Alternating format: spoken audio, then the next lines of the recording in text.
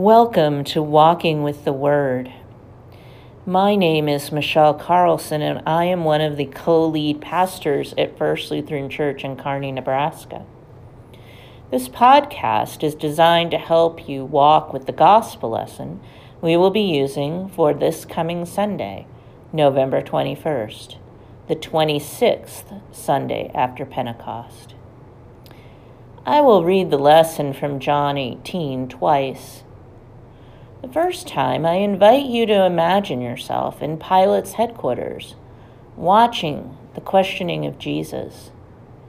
Notice how it makes you feel to see and hear it.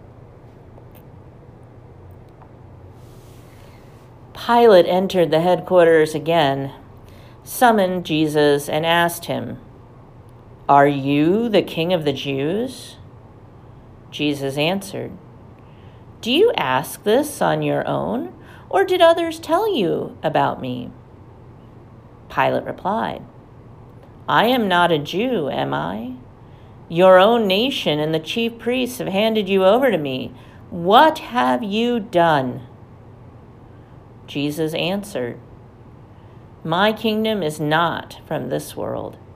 If my kingdom were from this world, my followers would be fighting to keep me from being handed over to the Jews. But as it is, my kingdom is not from here." Pilate asked him, "So you are a king?" Jesus answered, "You say that I am a king.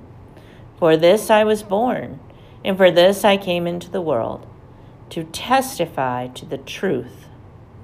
Everyone who belongs to the truth listens to my voice."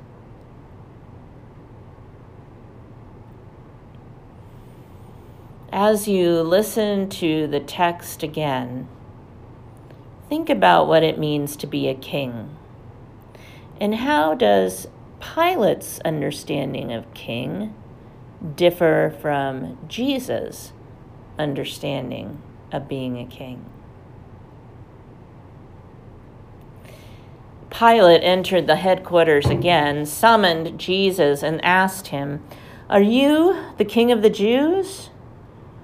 Jesus answered, "Do you ask this on your own, or did others tell you about me?" Pilate replied, "I am not a Jew, am I? Your own nation and the chief priests have handed you over to me. What have you done?" Jesus answered, "My kingdom is not from this world. If my kingdom were from this world, my followers would be fighting to keep me from being handed over to the Jews. But as it is, my kingdom is not from here." Pilate asked him, "So you are a king?" Jesus answered, "You say that I am a king. For this I was born, and for this I came into the world, to testify to the truth.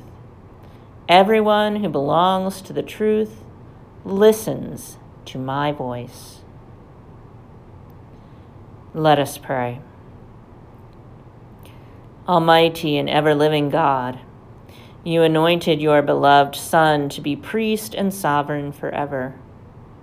Grant that all the people of the earth, now divided by the power of sin, may be united by the glorious and gentle rule of Jesus Christ, our Savior and Lord, who lives and reigns with you in the Holy Spirit, one God, now and forever. Amen.